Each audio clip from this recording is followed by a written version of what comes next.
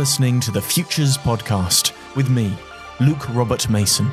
On this episode, I speak to author and historian Thomas Moynihan. Extinction is much further beyond that. It's the end of all history, the end of all ability to retrospect, to look back and regret the mistakes of the past. Thomas shared the complex history of how humanity began to contemplate its capacity to bring about its own extinction, why the study of existential risk exposes a prevailing pessimism about the future, and what the search for extraterrestrial intelligence reveals about our unique place in the universe.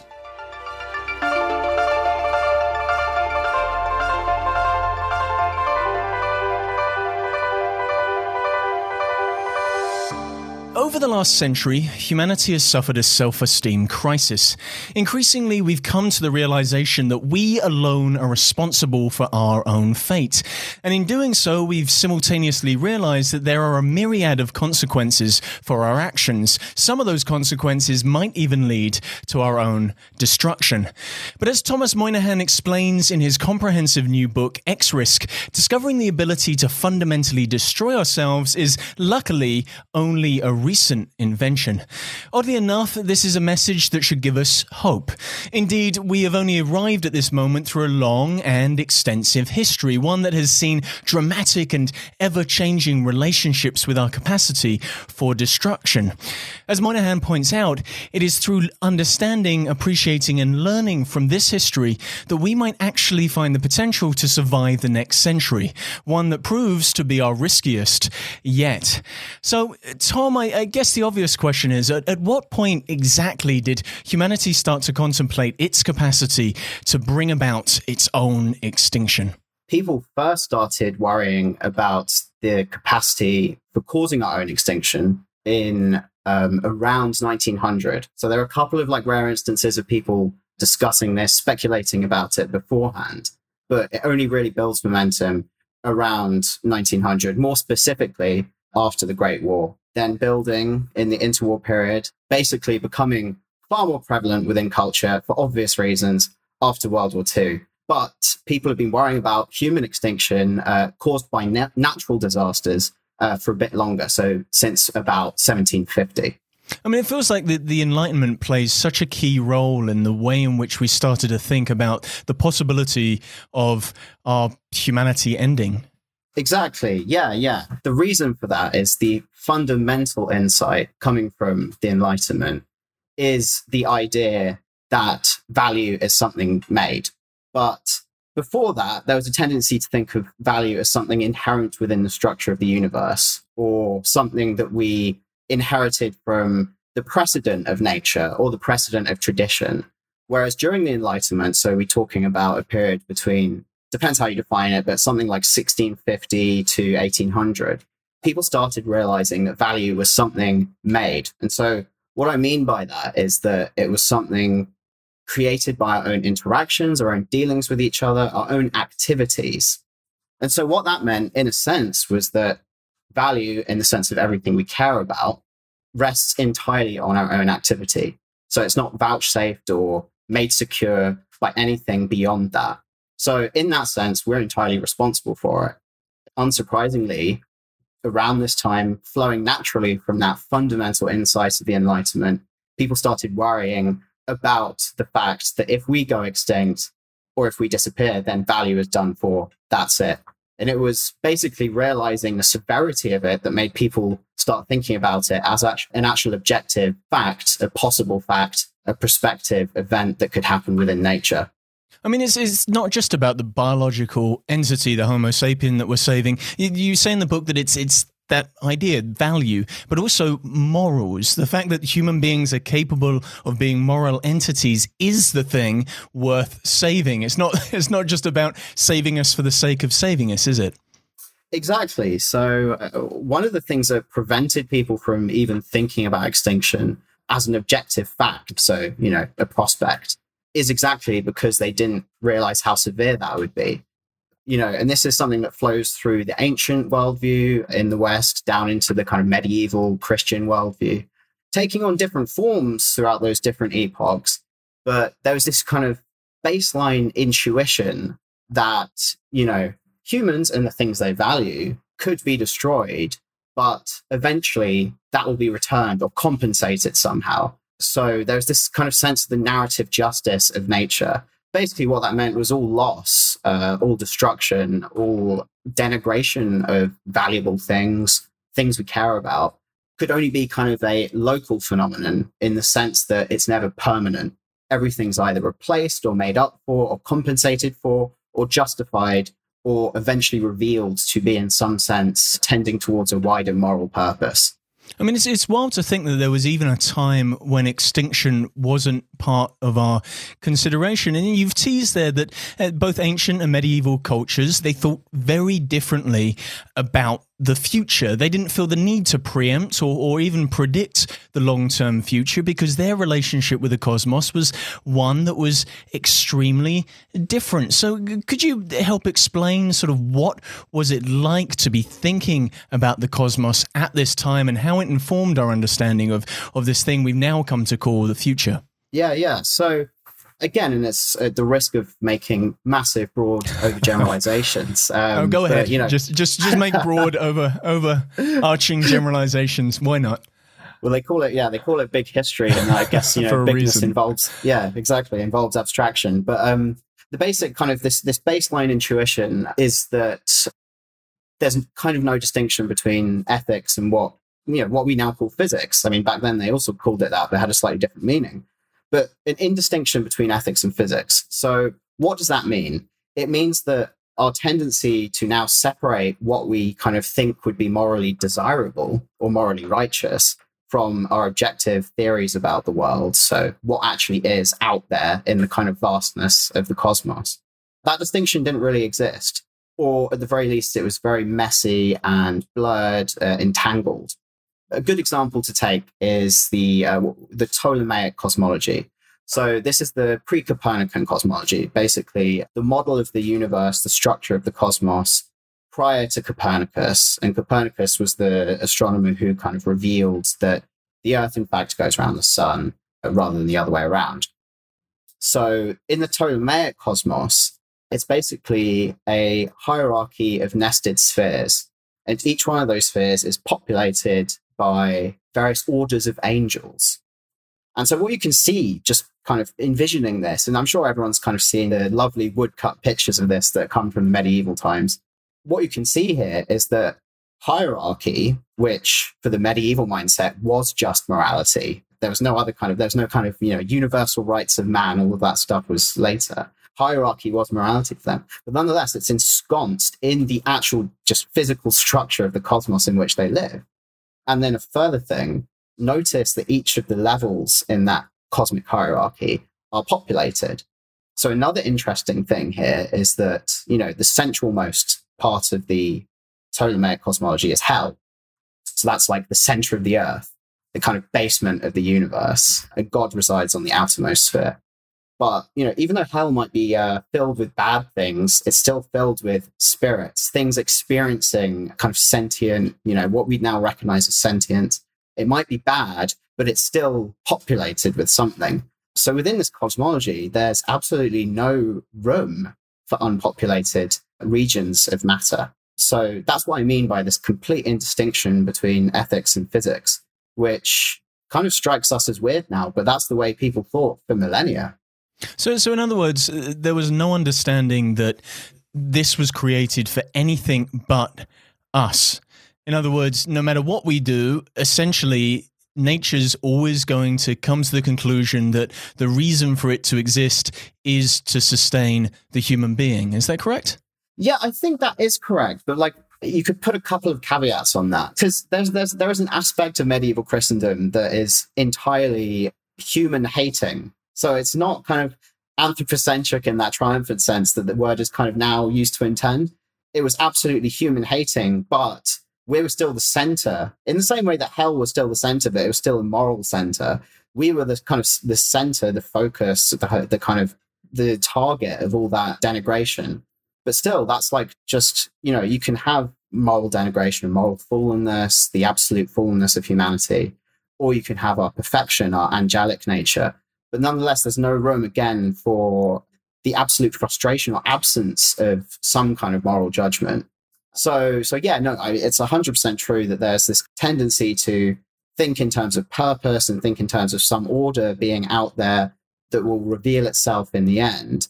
It doesn't have to be kind of celebrating the human, but nonetheless, we're still the kind of central player of that narrative. I mean, that becomes the important distinction in the book, because what you're talking about there is the notion of apocalypse and extinction and apocalypse. They aesthetically might look the same, but what is at stake is the thing that's fundamentally different. So could you just help our audience understand what are those fundamental differences? Why is extinction and apocalypse such a different thing? It's only very recently, and I'm talking in the past, like maybe 5 decades, maybe even less, maybe a couple of decades, that we've built enough of a conceptual toolkit to think about extinction in a naturalistic, physicalistic, scientific, rigorous way.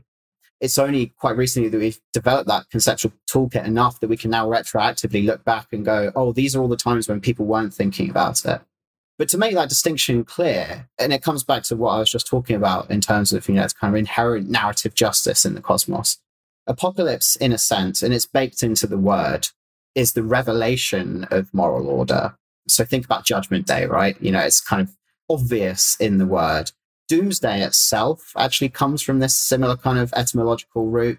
Doom means judgment. So it's this kind of day when the moral order becomes consummated, absolutely kind of manifest in reality. God kind of makes sure that happens regardless of us, independent of our own action.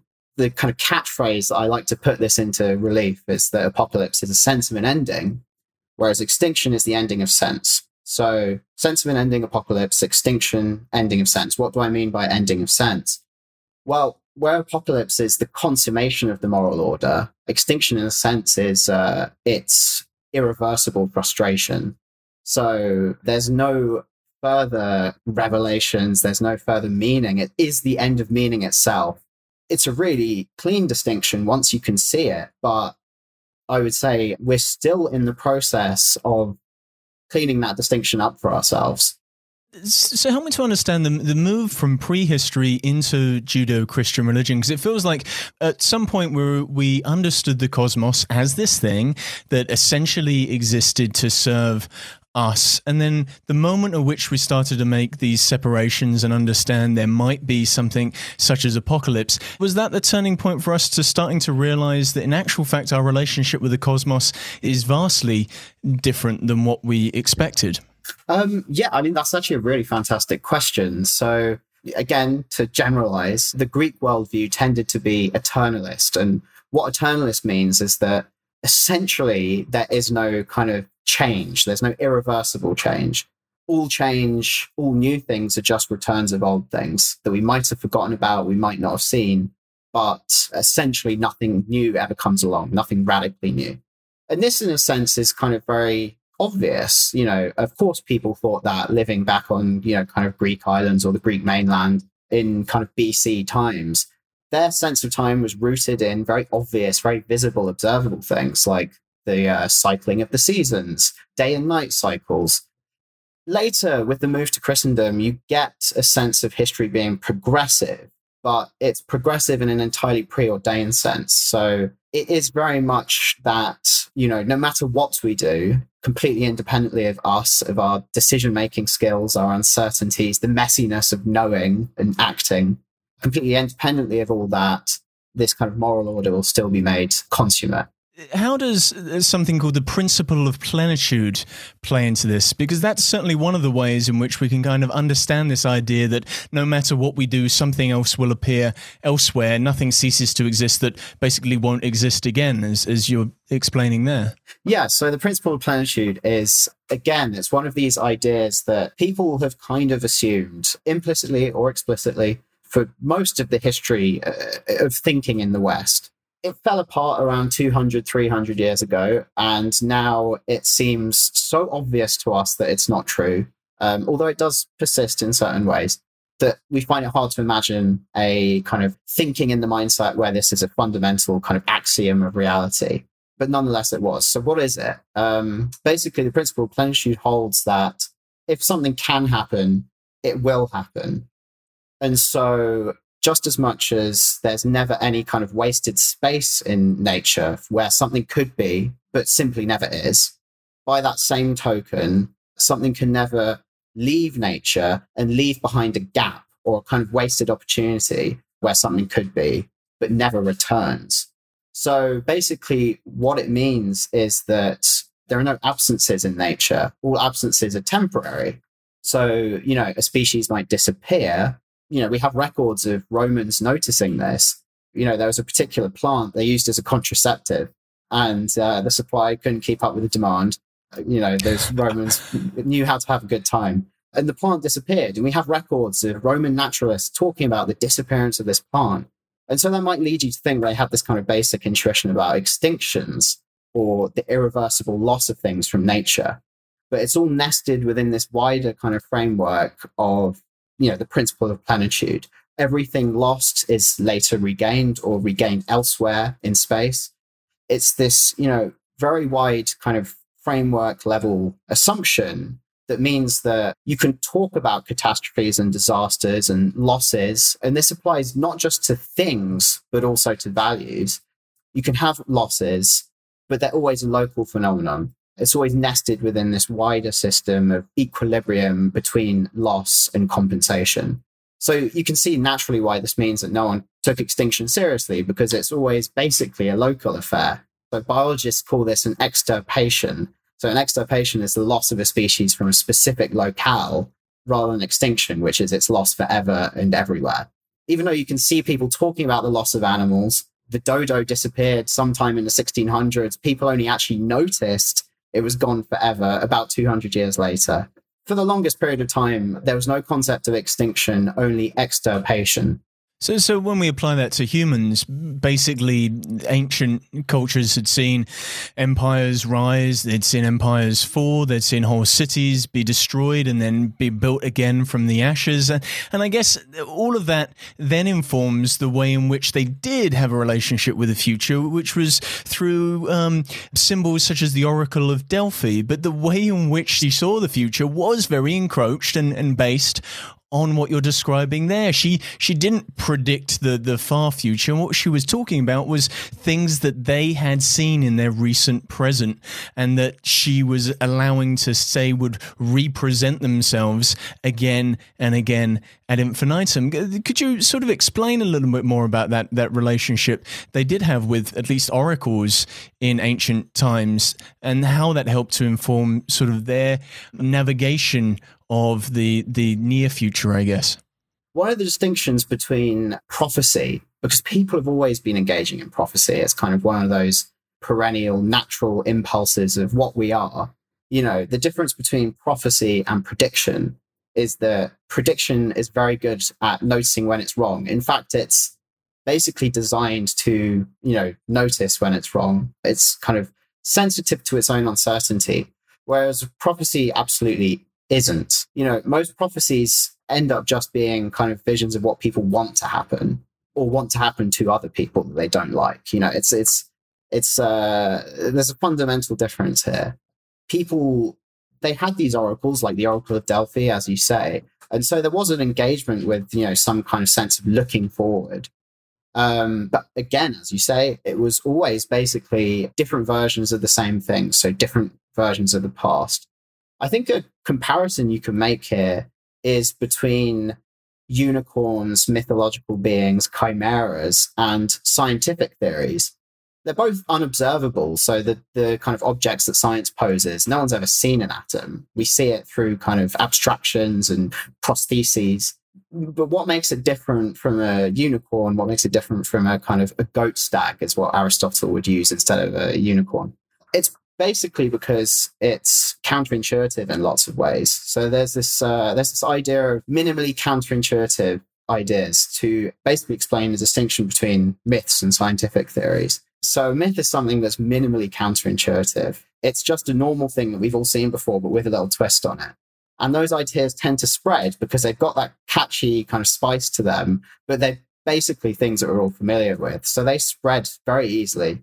Whereas scientific theories tend to be maximally counterintuitive.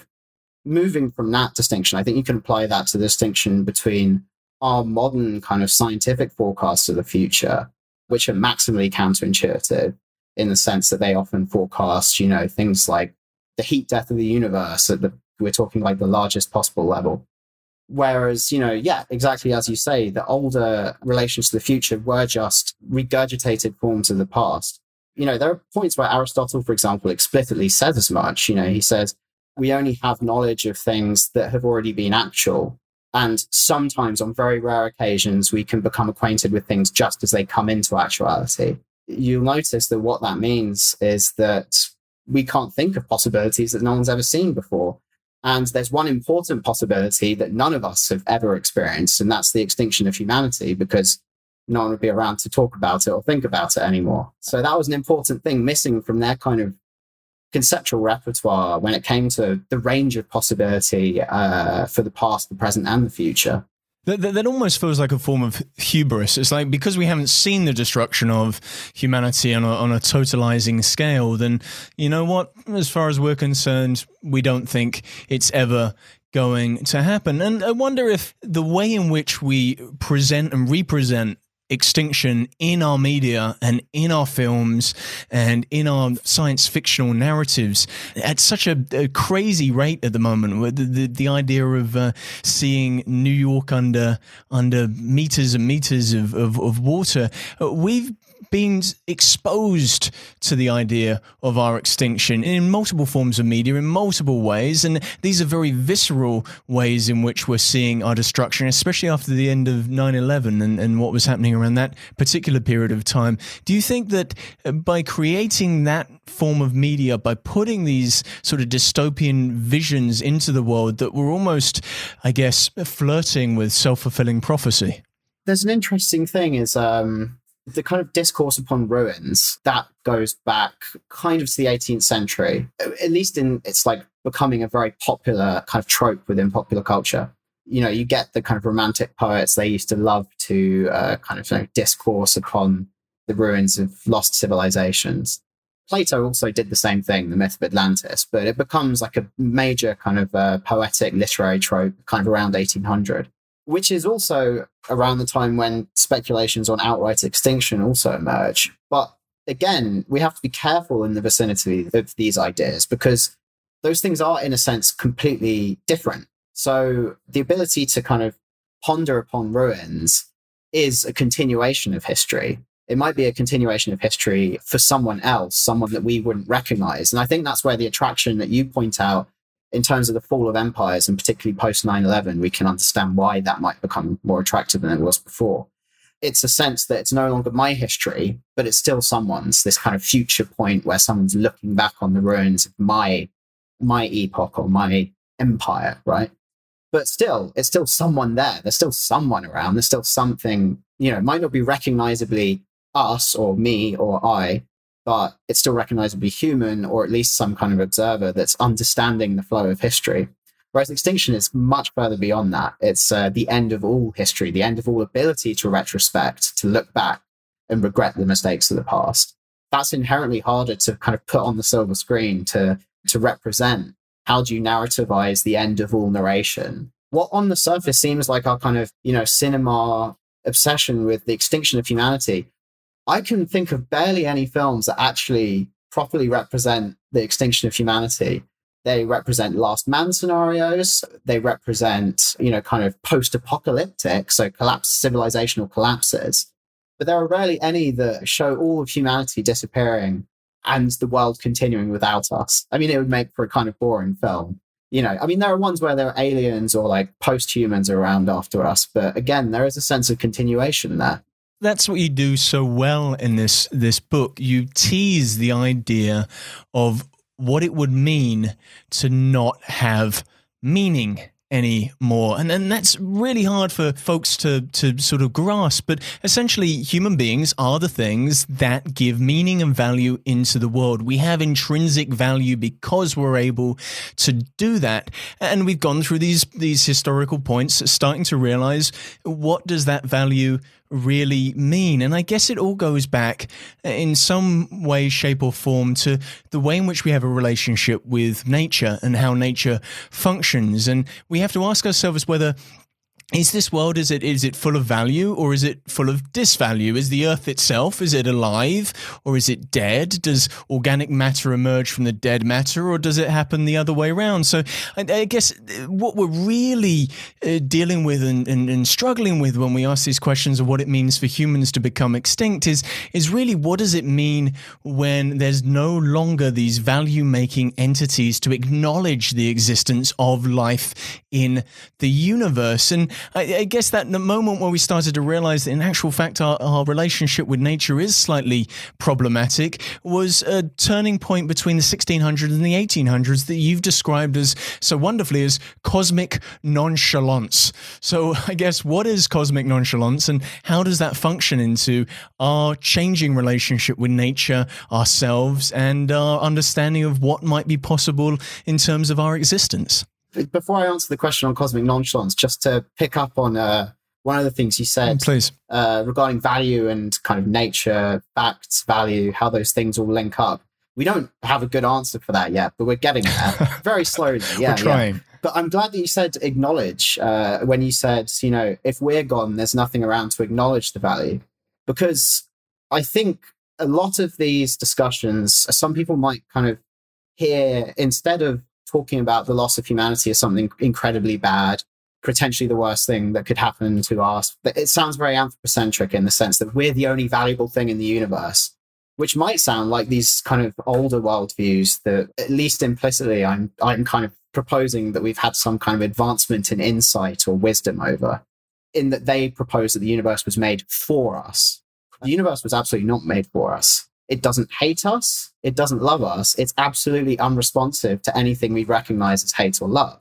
So again, this is why the kind of pessimism that you get, particularly after 1800, particularly after the prospect of extinction kind of unleashes itself on culture, you get this kind of Schopenhauer, Descartes, these kind of thinkers promulgate this view of nature hating us and being this kind of, evil force. And you still get it. Modern day nihilists love this stuff.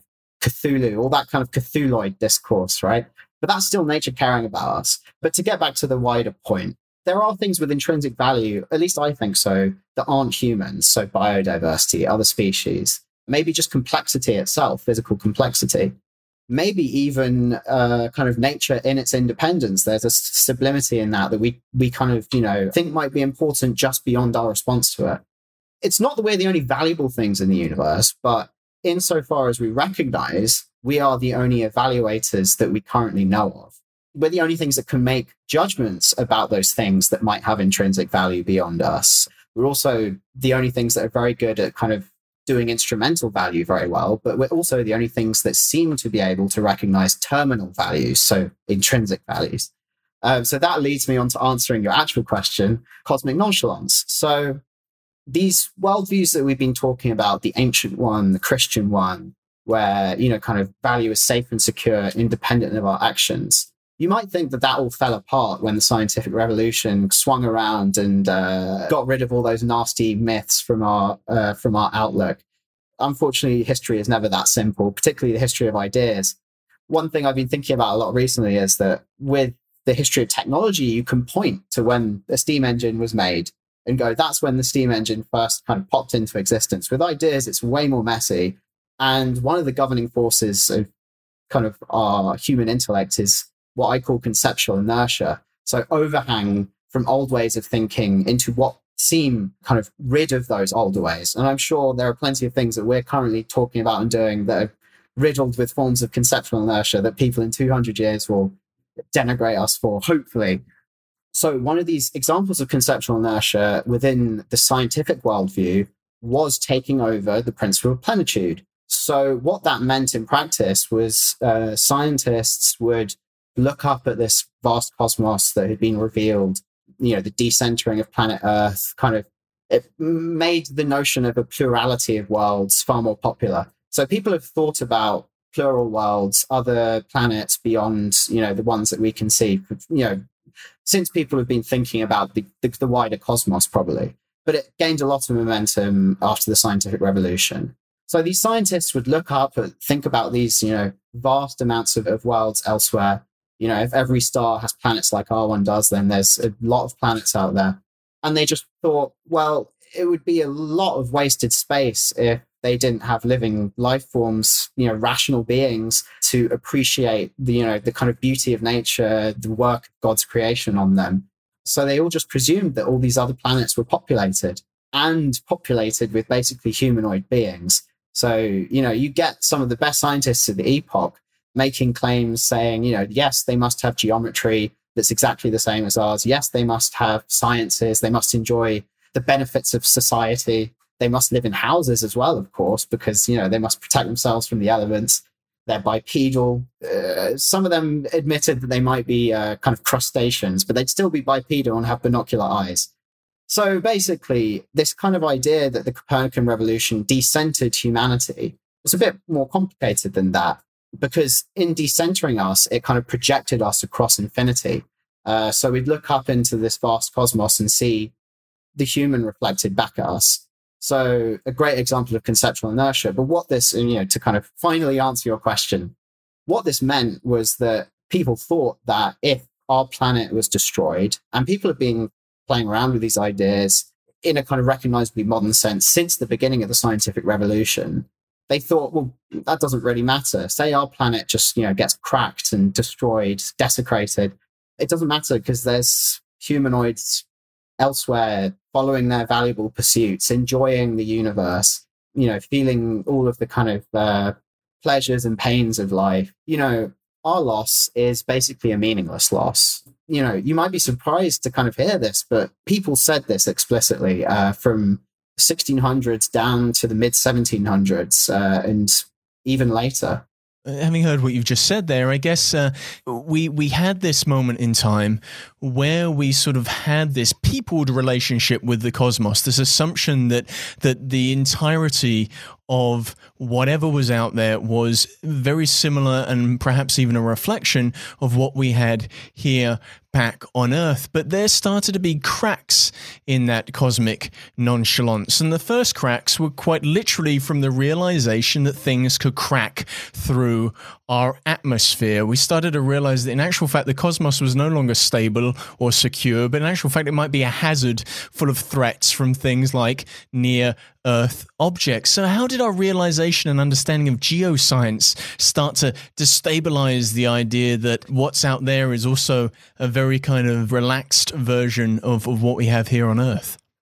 Yeah. So it's a long story, the move from a kind of perfect cosmos. So Aristotle, again, going back to Aristotle, he said that the heavens were impermanent, they were perfect, they were incapable of corruption. And that's because there was a sense of the really nice balance of the orbits and their kind of continuous, methodical, seemingly painstakingly perfect motion. Then, that started to fall apart when people like Galileo noticed sunspots, and they thought, okay, that looks like a spot on a human is a form of corruption. So a spot on the sun, that, seems to counteract what Aristotle was saying.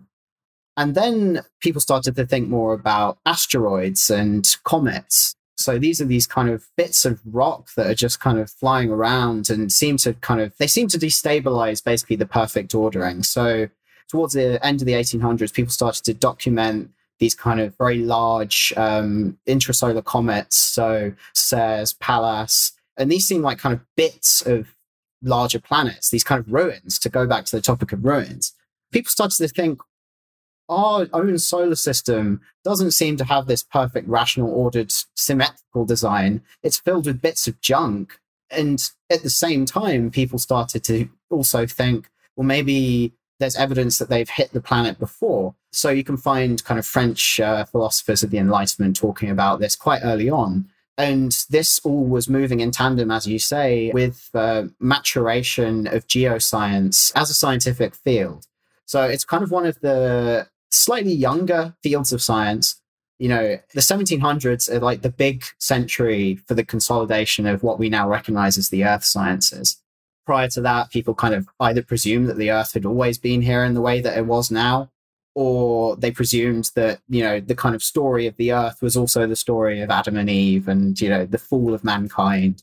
Kind of earlier on in the 1700s, geological thinking tended to be as sophisticated as just going, those mountains, they're not symmetrical, they're kind of ugly. How do I explain that? Because this idea of God being the perfect designer, the perfect craftsman, people thought that, he would have created this perfectly spherical planet.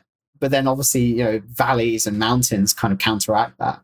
So originally people were like, oh, it's our fault because we ate the apple and sinned, and then God messed up this perfect planet we had. But then eventually people started thinking more in terms of physical causes rather than moral narratives. So people started thinking of physical causes of all these pockmarks, these, evidence of a kind of ruined planet. And by the end of the century, there was a vast amount of paleontological evidence had built. So scientists had kind of been thinking about fossils. Da Vinci was one of the first to think of them properly as kind of biogenic matter. So things caused by organisms. Prior to that, people thought they were kind of jokes that nature played on us. So it'd be a kind of cheeky rock would decide to look like kind of a shell. But Da Vinci and a couple of other kind of Renaissance scholars started going, no, they're probably imprints from very old life forms. But when it was just shells and kind of bivalves and these little things, it was easy to have recourse to the principle of plenitude and say, well, even if we can't see these animals on our back door still alive, even if we only have them in these kind of fossilized forms, they probably exist somewhere else and no one's taking much notice of them. Or in the case of shells, it was very easy to say that they were still at the bottom of the ocean somewhere, still alive, still living. By the 1750s, there was evidence of bones from what we now recognize as mastodons, mammoths, kind of megafauna. It's a lot harder to maintain that those are hiding somewhere beyond our kind of observation. Thomas Jefferson, he famously maintained this up until kind of 1790s, when most scientists were reaching consensus around the fact that, no, these bones were kind of prehistoric, therefore extinct beasts. Thomas Jefferson was absolutely confident that there were mammoths still roaming around in the kind of the wilderness of the Americas. But as I said, exactly in the 1790s, that there was scientific consensus reached about the factual, undeniable reality of species extinctions. So previous species had simply disappeared for whatever reason. They're gone, they were no longer around, which was a shock to this worldview, still enamored with, plenitude. Around this time as well, scientists were taking more look into the kind of deeper strata and were starting to realize, well, there's no fossils in these ones. And so you get these kind of first comments on the idea that the Earth might have actually pre-existed complex life. So this was a radically new idea as well. And so this is what then takes us back up into the sky, is, these kind of scientists looking deep down into the Earth and seeing for the first time very evidently that life hadn't always been a permanent feature on our own planet. If it hasn't always been a permanent feature on our own planet, why should we presume that it's an omnipresent feature of the whole cosmos? So it was kind of looking inwards that made us see the outer space in a completely different way. I mean, all that just ends with us feeling completely decentered, completely decoupled, and as you so wonderfully describe in the book, cosmically lonely. We're the only ones, well, potentially the only ones there, and that kind of came to a screeching halt in front of our eyes when suddenly we realized that humans were fast becoming decoupled from the cosmos, because we started to realize that maybe there's no grand plan for us. And oddly enough, aliens seem to be pretty important to sort of how we thought about our own place in the universe, and part of that is due to a paradox, and that is one of the Fermi paradox. So for our audience, firstly, could you describe what the Fermi paradox is, and secondly, describe how it had such a major impact on our thoughts about our own survival, and even why our own survival might be urgently important? Yeah. So aliens of course going to be important in this narrative, given that they were the kind of alibi that we used to point to go, oh no, extinction doesn't exist because there are humans everywhere. Uh-huh. There are alien humans. So this builds throughout the 1800s this sense that, hang on, all this evidence from myriad fields of science seems to be converging on this idea that it's probably quite bad practice to contaminate all of our objective factual theories with our moral wishes and desires. So with that backdrop, you begin to get a couple of people here and there, philosophers, scientists, saying, actually, it's probably quite naive to presume that the whole universe is populated with humans. And this was also the century of vast progress. Humanity really the great acceleration, as we now call it, kind of really beginning to become a planetary force. So you start to get people talking about, humanity's effect on the whole planet. People in the 1800s first started thinking of words for this. So the kind of recent craze around the Anthropocene, there was a fad for it back in the 1800s, and a lot of scientists kind of started calling our kind of geological epoch the Anthropozoic, similar kind of things. So you get this sense that intelligence seems to kind of be on this upward track to really disturbing its environment, becoming an obvious force within it.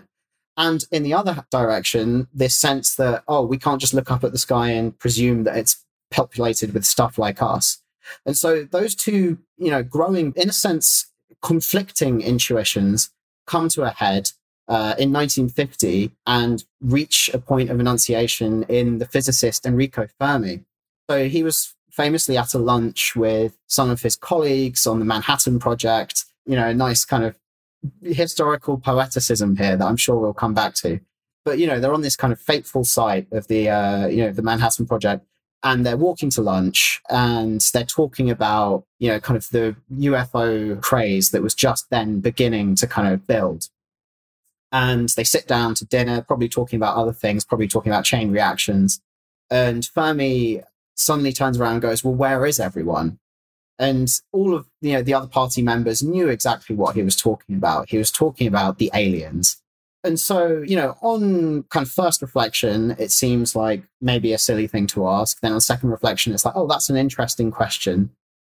But one of the things that at least I found is the more you think about this, the more profound it becomes. So much so that I think it could be one of the most important riddles of the modern scientific worldview.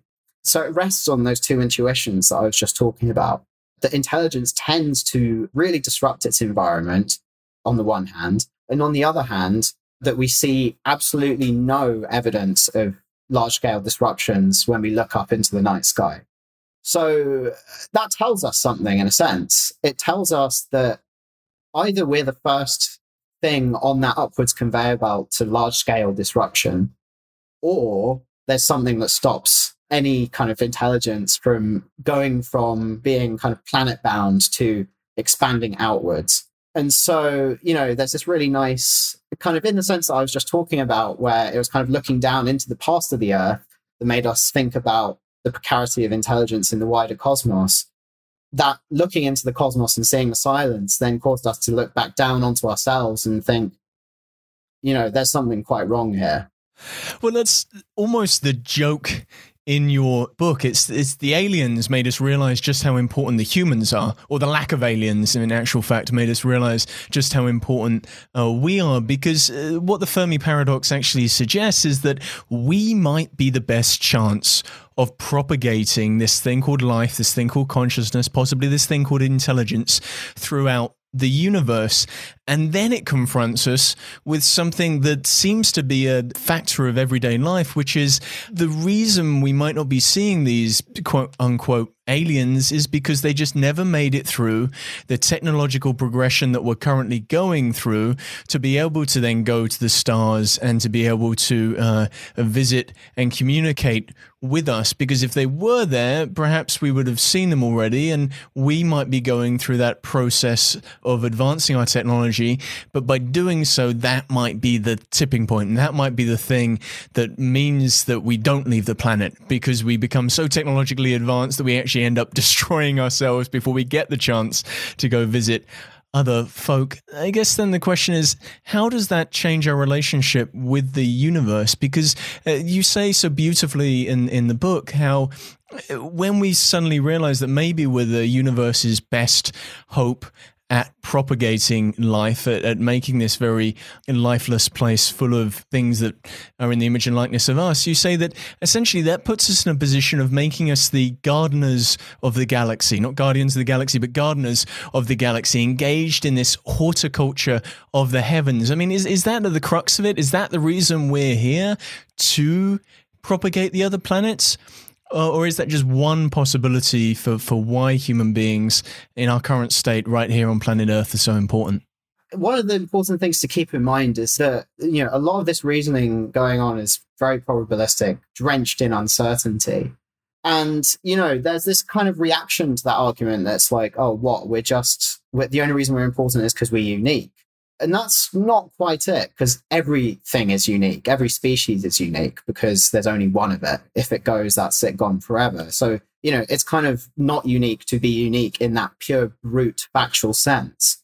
But we're able to, as I said earlier, kind of make evaluative judgments, to value things, to find things valuable, to acknowledge them as valuable. And one of the things that we acknowledge as valuable is intelligence, also life. So that's where the kind of horticultural stuff comes in. It's this recognition that ahead of any evidence to the contrary, it would be immensely rash for us to be cosmically nonchalant and go, well, there'll be someone else elsewhere. So, the kind of, in terms of contemporary science and scientists, the major person that I can think of that might be someone that you'd want to like point the finger at and go, you're a cosmic nonchalantist, would be Simon Conway Morris, who's a brilliant he studies macroevolution. He's a biologist. And he's a big fan of this thing called convergent evolution. So we've just had an example of it happen in the UK, where coronavirus has picked up a beneficial mutation independently, but identical to the South African variant. That's an example of convergent evolution, where there's something kind of beneficial in the design space of an organism or of organisms such that they tend towards it just through the kind of blind processes of natural selection. The canonical examples are eyeballs. Those evolved independently a whole bunch of times. Echolocation as well. The kind of ichthyoid shape that is shared by dolphins, which are mammals, fish, and ichthyosauruses, which are reptiles. So we have all these examples of convergent evolution. Anyway, Conway Morris is very confident that humans are so kind of convergently adaptive that there's an inevitability in their existence. But he argues, just after kind of making this argument, he argues, but we can't just presume that there's humans elsewhere ahead of evidence. How rash would that be?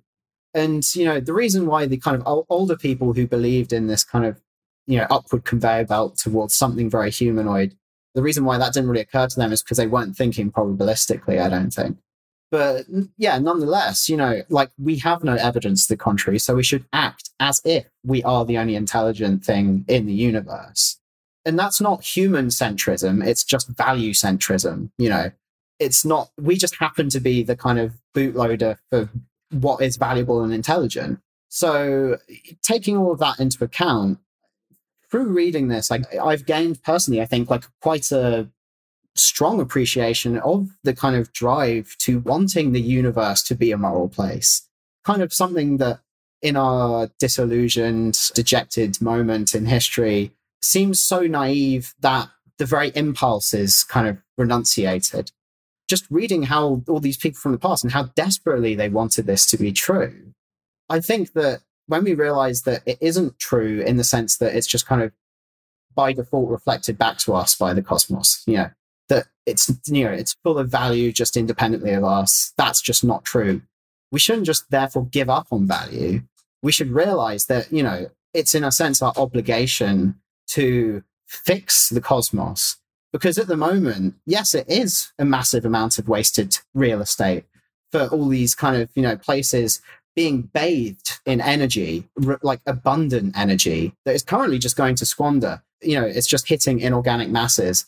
As far as we know, the whole galaxy, there's nothing interesting going on in it except for potentially here. So in that sense, it's kind of almost our obligation to go out and fix that waste in the same way that, say, if you saw an art gallery burning, you'd want to stop it. Currently, we're in that cosmic situation where there's kind of a dam of things that could be used to create value that's just flowing away.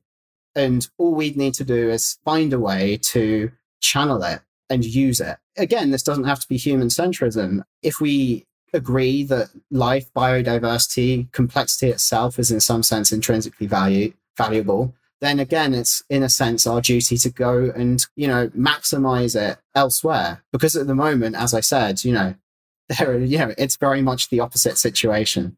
That's what I love about how you've structured your writing here is that you're not really telling us the history of things that are going to kill us. You're telling us the history of the value of the human being. This is really an argument whereby you're using the idea of extinction to make us suddenly stand up for ourselves as human beings and go, you know what, in actual fact, we do deserve to be around, and for these multitude of reasons. And do you so interestingly look at this idea of humanoids re-emerging, the idea that, if we did suddenly die off, and to be fair, we're just a tiny, tiny little blip in terms of the cosmic scale of time. So if something did destroy us, would the multitude of time that we've got allow for us to re-emerge again? And the question is, well, yes, possibly, and maybe we have had this process of reoccurrence, maybe not on this planet, but other planets. Then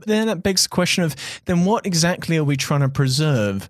Are we trying to preserve just the humanoid, or the emergence of the humanoid throughout time and space? Or are we trying to preserve the collective knowledge that we're able to create through this moment of time? Because the one thing that humans do so well and do so uniquely is that they have a collective culture. They're able to take knowledge and pass it from the past into the present and then through to the future. That's our very unique skill. And it feels like what we're trying to preserve is that, the body of knowledge itself, not so much whether it comes in the form of a human person, but what we've learned by just being human is the thing that's worth preserving. I guess because we have to kind of, again, abstract. Now we're talking about the whole cosmos and the place of morality within it. You have to abstract. And that means that you talk, I use the word value a lot. Obviously, a lot of people are probably thinking, what does that mean? I would say... what's the value out of being human in the 21st century? What's our return on this blasted investment? Exactly. And yeah, I mean, as you point out, value has this kind of, dismal science twinge to it that, what I would say is that what I'm saying as value is just the ability to correct ourselves. So a lot of people that don't like the human, and, maybe this is a kind of bias that I have from being the person that I am and writing the things I am and reading the comments on the things that I do. But, and I'm not talking about kind of anti-humanist academics. I'm talking about this just kind of general anti-humanist tone. It finds expression in people being like, oh, I agree with Thanos. These kind of, kind of pop cultural coordinates, but nonetheless, I think are important. So, there is this kind of general tone, I would say. I know that's diffuse, but, Well, does that general tone, does it emerge from the environmentalist movement, or how the environmentalist movement has at least presented itself in the last 2 to 3 years? Because we have something quite literally called Extinction Rebellion, which puts all the emphasis on the extinction and very little emphasis on the rebellion. It just feels like, here's the thing we're heading towards, as if that's the thing that's going to scare us finally into the rebellion. It's almost as if they've got their priorities muxed there. But there's vast swathes of people in the environmentalist movement who would argue, if humans just got out the way, then nature would fix the climate mess that we've caused, and then something else will reemerge in our place, hopefully in sync with what's going on on the planet Earth. So, I can sort of understand that impetus. I think the environmentalist movement didn't come up with that. It's kind of latched onto it as this pre-existing waft in the kind of air of culture in Western Europe, which is the main place where this kind of exists, I think. And part of this research, so I look back on kind of previous fears of previous times, and the major one throughout the 50s and 60s, aside from thermonuclear annihilation, was overpopulation. And this was the original kind of beginnings of the environmentalist movement. On the one hand, you have Silent Spring and Rachel Carson, and that was kind of raising the alarm on pesticide use and kind of that type of environmental degradation. But the other major strand was neo-Malthusianism, which basically says there are too many humans. And you read that stuff and it's so unpalatable. And by our own kind of standards, kind of say 60 years later, it's, there's some really nasty stuff in there. people advising that, the kind of the developing world administers sterilization programs, really kind of nasty stuff. Obviously, you don't see that now in the kind of more anti-humanist, more Malthusian aspects of the environmental movement as it currently stands. But nonetheless, there is, again, as a form of inertia, I think, slightly pernicious Malthusian sentiment remaining there. So, this idea that we are the virus, I think it's an inverted sense of the old sense of cosmic nonchalance that I kind of picked on earlier, talking about hell for the medieval world, or this kind of idea that Schopenhauer, Schopenhauer actually specifically said, we live in the worst of all possible worlds. And he really wanted that to be true. These people stand in that lineage where it's, it can parade as hard-nosed and realist because it's pessimist, although those two words are completely not the same thing. It can parade as those because it's all dark and nasty, and it seems to be kind of taking account of the decentering lessons of, the past kind of centuries. But again, it's just they want to be the center of the world, even if they want to be world bane rather than, the purpose, the teleological convergent point of all creation. They still want to be world bane, because I don't want to psychoanalyze people, but I will allow the listener to have a go at it. But I think it is particularly there are very pernicious Malthusian strains in current thinking. But on a different end of things, one of the reasons for pessimism about the future is looking to the crimes of the recent past, and they are humongous and awful, atrocious, unforgivable. So that means that, there's a kind of a skepticism or a suspicion about value itself and what it even is. Is it even something that guides our actions? Do we use reason to kind of get where we're going? Or do we just end up there and post hoc rationalize backwards and justify everything? I think that's a major split in different ways of thinking about the world that's still with us. I would say about the kind of crimes of the past is that what value is, again, what I was saying earlier, is the ability to correct yourself, the ability to right those wrongs. And so, I would say they will always remain unforgivable. There's no sense of this utopia future. Marx said that the final revolution will justify all previous ones.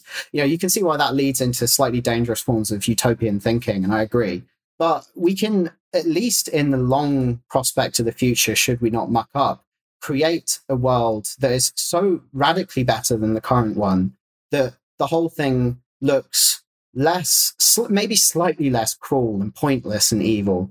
And so it's not just writing the crimes of the human past. I think it's also writing the crimes of the cosmic past. It's just this vast abiotic waste that's filled with nothing of kind of interest or value until potentially we emerged, billions of years before us, where it was just squandering energy, stars just pumping out, vast amounts of energy onto nothingness. I think, in a sense, we can kind of tip the balance a little bit in the future. And so that's what I think value is basically just there is value in in being able to correct yourself, basically. So I think that's why we should stick around. I mean, the problem comes when we make a mistake that isn't correctable. And I think that's where the entire field of existential risk really plays in the 21st century. And you're affiliated with the University of Oxford's Future Humanity Institute, which has figures like Nick Bostrom, who's lovingly called Bostradamus by a mentor of mine, Professor Steve Fuller. And he really helped to solidify this idea of existential risk in the 21st century. So why do you think there's been such an emergence of thinkers like this who want to look at the multitude of possibilities for the extinction of our humanity in a very sort of objective way? I think it's picking up on the kind of what I said at the very beginning is, it's only in the past maybe 2 or 3 decades that we've actually created a crisp enough concept of what's actually at stake in extinction. Now it's a lot easier to look back and go, oh, these are all the times when people weren't thinking about it. And so I think what I see as the reasons for this, and, people that have lived through this would have perhaps better answers. But what I see is a couple of things. So the Cold War creates this kind of sense of impending doom, but that doom is very diffuse and kind of people talk interchangeably about the destruction of the West, the destruction of civilization itself, the destruction of the whole species, because those things are all so enormous that they all kind of just meld together.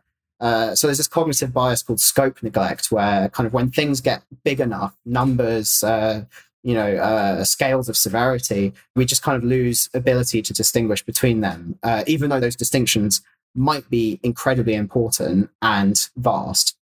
And so one of those is that around kind of the 1980s.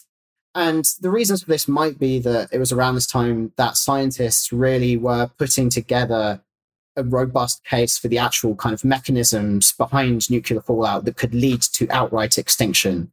So we're talking about nuclear winter. Carl Sagan kind of pioneered that work. It was around this time that philosophers, and Sagan as well, but philosophers, I'm thinking primarily the ethicist Derek Parfit, started making these arguments that human extinction is severe in a way that's far, far, far worse than, say, the destruction of even 99% of humans. Because, that remaining 1%, and there are billions of us, so that's actually a significant amount of people, even though that's like the worst thing that would ever happen in history thus far, there's still the potential for history to continue. So it kind of falls into the ruination that we were talking about earlier. Whereas with the outright extinction of humanity, that's not just the destruction of all those kind of currently living souls and the pain and the frustration and the loss that causes. It's also the loss of the entire future. So it's not just the loss of humanity, it's the loss of humanity's potential as well. And so you can see how that links back into, value being the ability to correct yourself. But anyway, so Parfit made this argument. So did a de-armament activist, Jonathan Schell. A bunch of people kind of convergently made this argument around the same time in the 80s. Really, again, put into crisp distinction just how much worse extinction would be to a lot of the other kind of things that we thought of as worst case scenarios. And so I think that created a kind of clean, ethical, philosophical case. It was also in the 80s that the Fermi paradox really started to be taken and paid attention to as a serious scientific issue amongst cosmologists, astronomers, astrophysicists, people interested in this stuff, and really started to become a paradox. So there was a lot of optimism around SETI, Search for Extraterrestrial Intelligence, in the 60s and 70s. Then in the 80s, that started to fall apart for myriad reasons. So the silence became a lot louder in the 80s as well.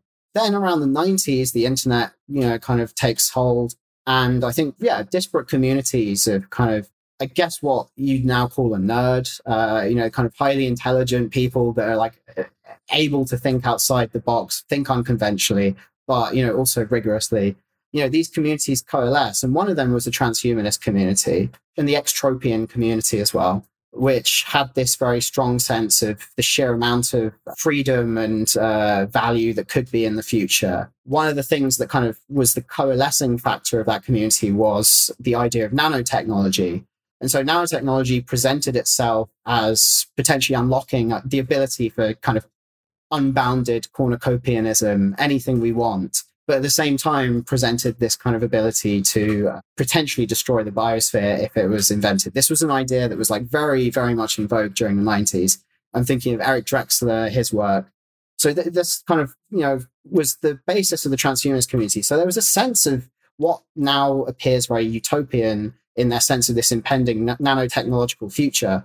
But there was also a very resolute idea in recognition that vast, valuable future over the hill, we could go extinct before we reach there.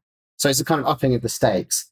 And then since then, there have been similar communities after the transhumanist one in the 90s that have kind of been torchbearers for those similar themes. So thinking kind of the less wrong community, the online rationalist crowd, and now like effective altruism. And so, I think it's just kind of this building momentum behind this way of looking at the world, which I saw on Twitter the other day referred to as the high stakes worldview, which I love that as a term. I'm going to nick it and use it myself. But I think, it's as good a placeholder for modernity as there is, right? Modernity is the high stakes worldview. So, and I think, it came to institutional fruition through the work of Nick Bostrom. He's the founder of the FHI, the Future of Humanity Institute. In a sense, he kind of single-handedly made these topics philosophically legitimate. There were people beforehand, John Leslie, that wrote on these topics in very serious, analytical ways. But it was, in a sense, Bostrom that really kind of pushed them into philosophical sophistication And it just so happens Derek Parfit was his PhD supervisor. So you can kind of see the connection between where I started and where I've just ended. Well, what's interesting, I like calling them the no future folk because they spend their entire lives sort of trying to map out what's going to kill us eventually. That there's a belief that if they are right, we're not going to be around to find out about it anyway. So thanks for that one, Nick. I guess what I'm trying to work out really is, where do we go from here? Do we put our trust in the individuals who've been able to create extreme forms of wealth using the technology that we also believe might be our demise? That there's kind of a cruel joke here, the technology that may end up destroying us has given a vast amount of wealth to individuals who now realize that the technology they've created has caused a circumstance that's unlivable. So now they're going to have to try and fix that. And I guess that goes kind of back to what you were saying about we're able to fix the problem. This is their kind of way of repenting for their sins almost. If they can get a rocket to Mars, then maybe we'll forgive them for the extractive corporate capitalism they've been engaging in here on Earth the last 25 to 50 years. It's kind of a weird devil's bargain moment that we're in right now. I guess my question to you, Tom, is where do we go from here? Yeah, I think just the more people talking about these things, the better, because then you're going to get different voices. Some of these things are kind of so important that it doesn't really matter who's talking about them and who's popularizing them. And also, in the process of being popularized, I think there'll be a diversification of different ways of thinking about this that I think should be productive. Obviously there's kind of a resource cost for diversification of viewpoints that has like drawbacks, I guess. There's the kind of the common argument, this goes way back to H.G. Wells and kind of that era, is, oh dear, we've invented, the ability to kill each other and we don't have a unipolar government. This is a kind of at least a century-old theme of futurism. And was a big theme amongst the transhumanists, as far as I'm aware, in the kind of coalescence of the movement. But yeah, I think it's only good that there seems to be a shift, and it is down to the spread, the dissemination of ideas around existential risk. But I think it's also down to the attention that and the kind of change in tone around climate change discourse, the fact that AI is kind of evidently developing quite fast at the moment. That might not continue. There's been kind of boom and bust cycles before. There has been a shift, I think, and I perceive it as good because, and it's interesting when you said the kind of playfulness involved in kind of thinking about these possibilities is, for most of the history of going through these ideas, it's people taking the piss out of them more often than taking them seriously.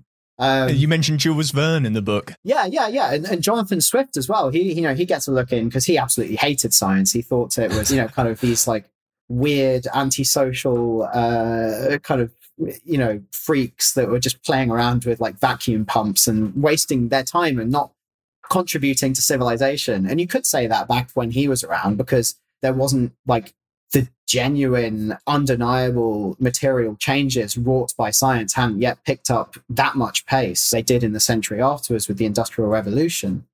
But, people have always kind of taken the piss out of them. There's always been a kind of nonchalance around these ideas. And I think it comes from a kind of recourse to common sense. And, let's go back to Aristotle, that recourse to like, what I know is what there is kind of thinking. And you see this kind of with the COVID situation as well, like particularly the kind of people that kind of COVID denial curious, right?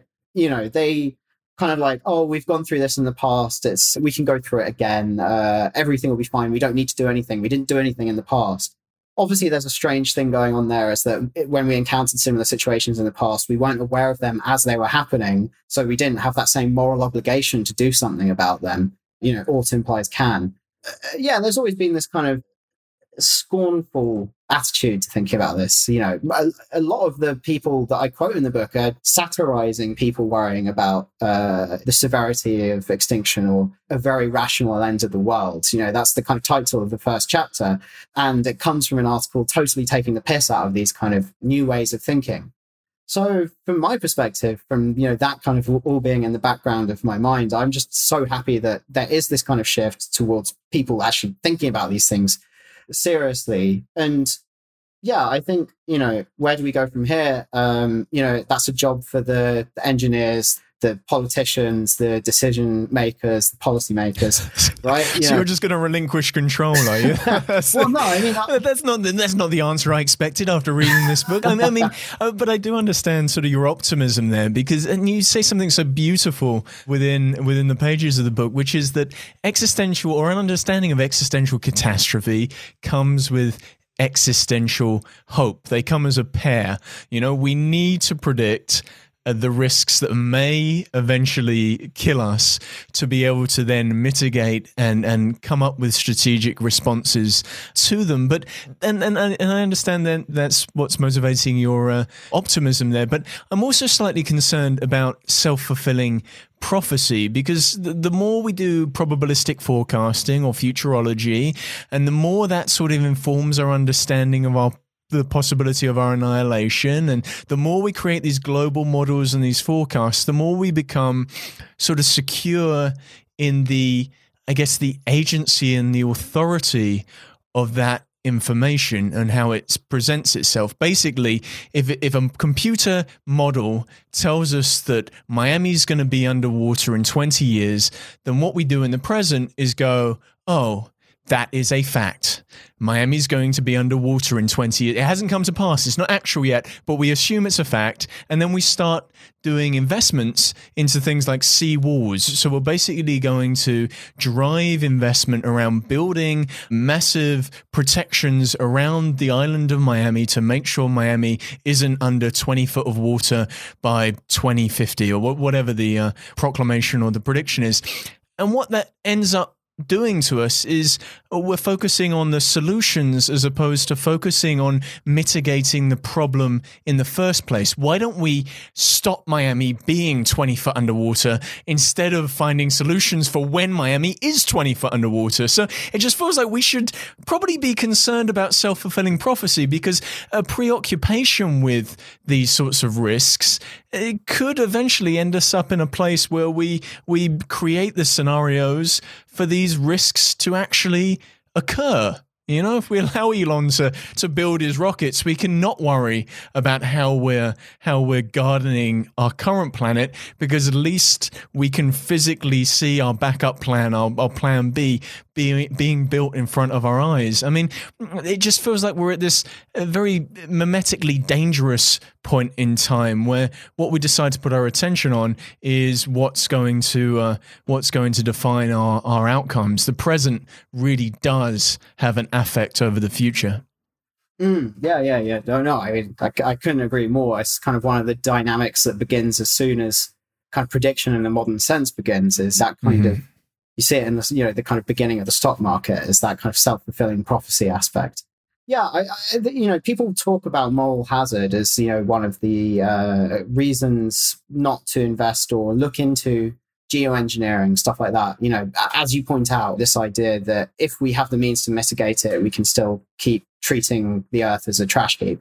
I'm not sure if these things are kind of so intimately connected in that sense that looking for the solution to things precludes acting responsibly. I mean, me personally, kind of as talking about horticulture and gardening the galaxy, I think that biocomplexity, biodiversity has like an intrinsic value. So yes, we should be looking at ways of putting fail safes into not just human life, but life, kind of earthborn life more generally.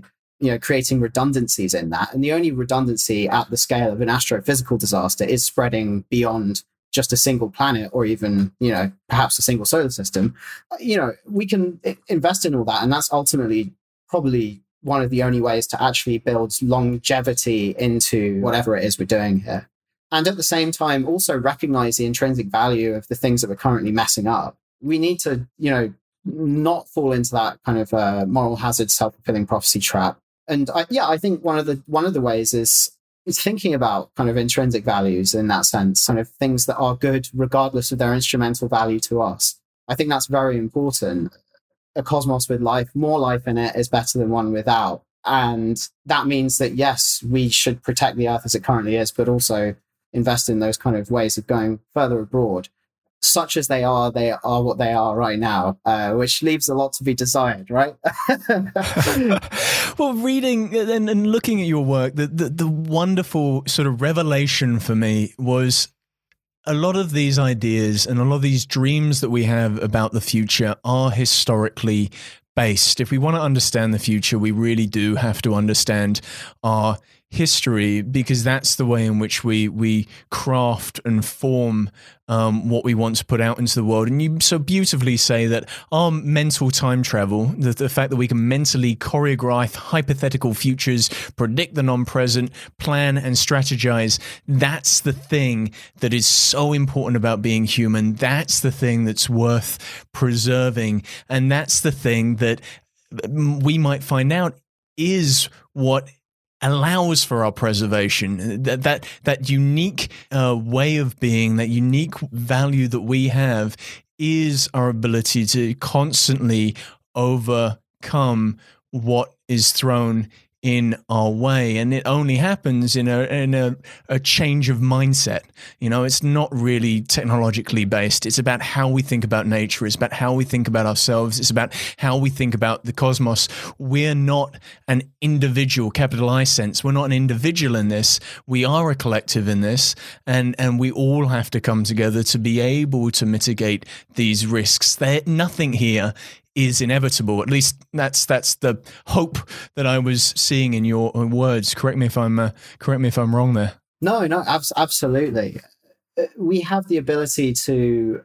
We can look into a future that we want and then find a way to try and get there. But I wonder one step further, Tom. I wonder if the actual act of looking and the act of describing and the act of future gazing itself, as you so beautifully describe in the book, I wonder if that is the thing that creates the future that we bring into the present and actualize in the present. You know, I wonder if that's the thing itself. Let's have the right sort of narratives now for how we want to tell the past of the future, if that makes sense. You know, again, there's that kind of, hyperstitional aspect of all this. There's the, and I think that's often talked about in quite a fateful, bad way. But there's also something about values themselves, which are kind of attractors.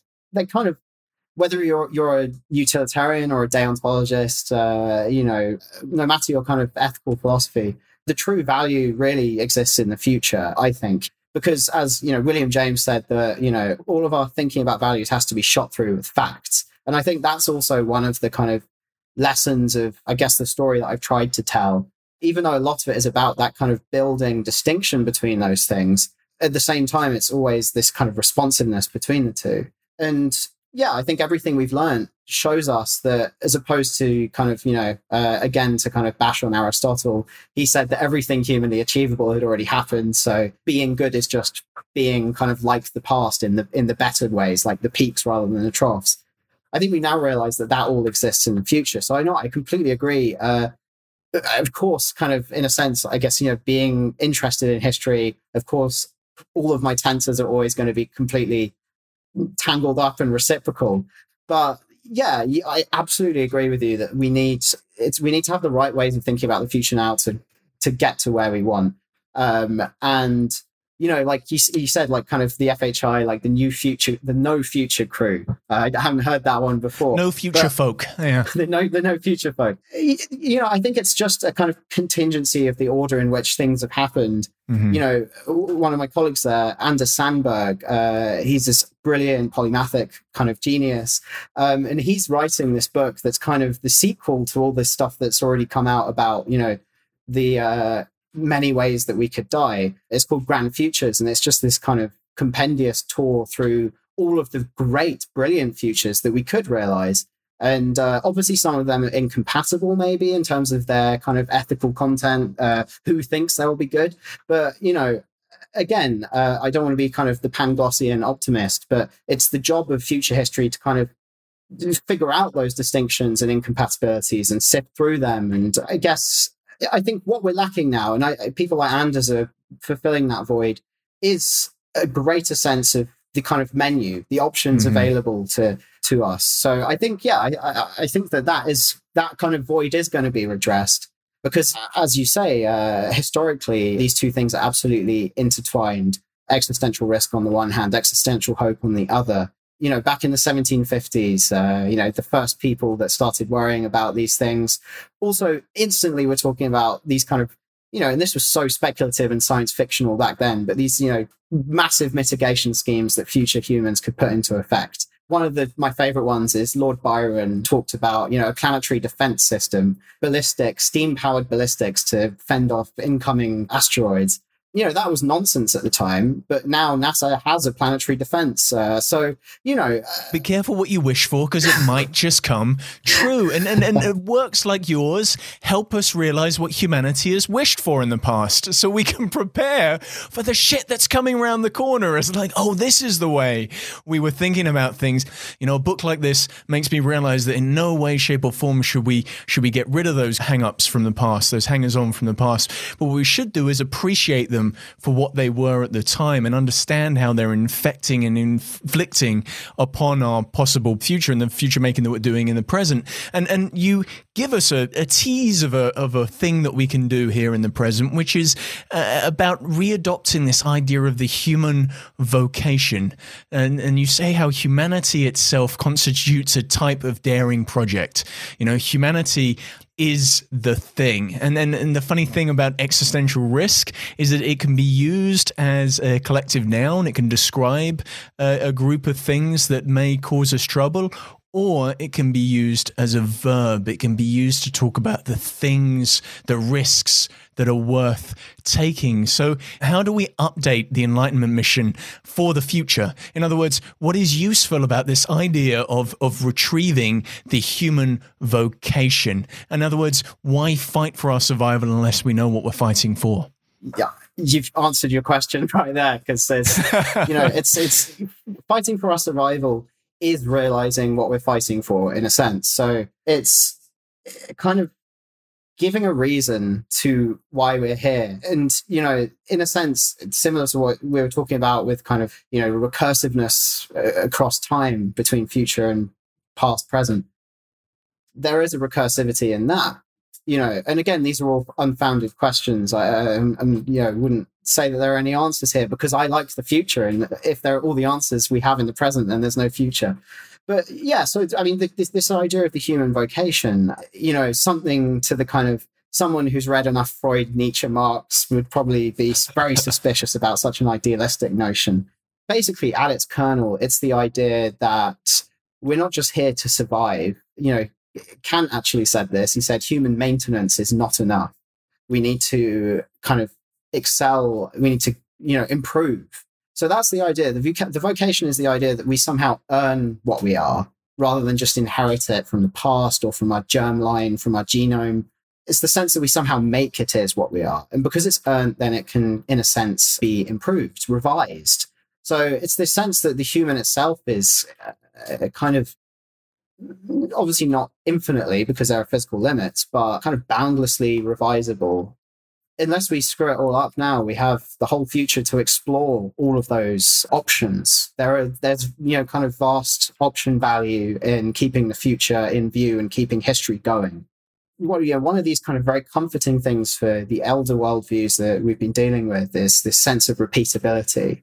It's this sense that, oh, don't worry, humanity dies because humans will, Planet of the Apes will happen here or elsewhere, I think that we've since realized through going through, historization. What I mean by that is kind of, the experience of acknowledging history on the move, which started kind of 1600s, gained pace in the 1700s.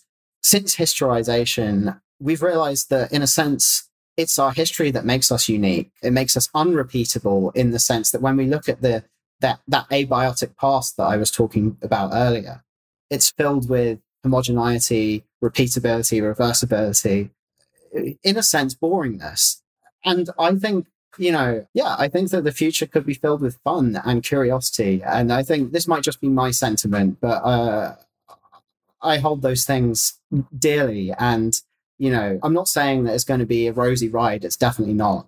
Someone even as idealistic as Hegel said that spirits is never one to shy away from disaster. Its history will be shot through with it.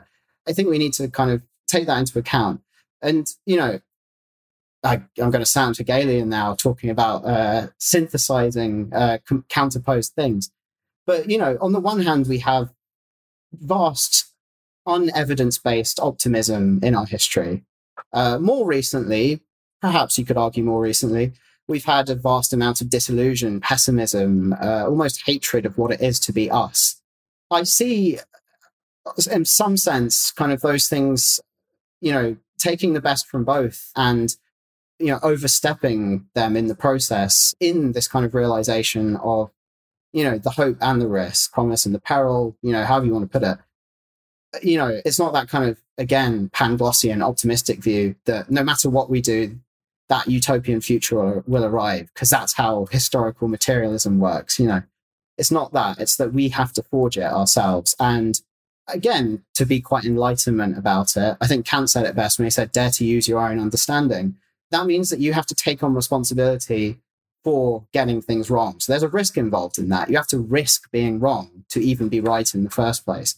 So I think that applies more widely to this kind of big grand thing that we're talking about, human vocation, is to get anywhere beyond now, you have to undertake risk. And part of growing up is, this is kind of didactic. It's something we all know. It's a boring lesson from being a teenager that we're all very familiar with, but part of that is undertaking more risk. That's how you gain responsibility and stability and identity, a sense of coherent selfhood.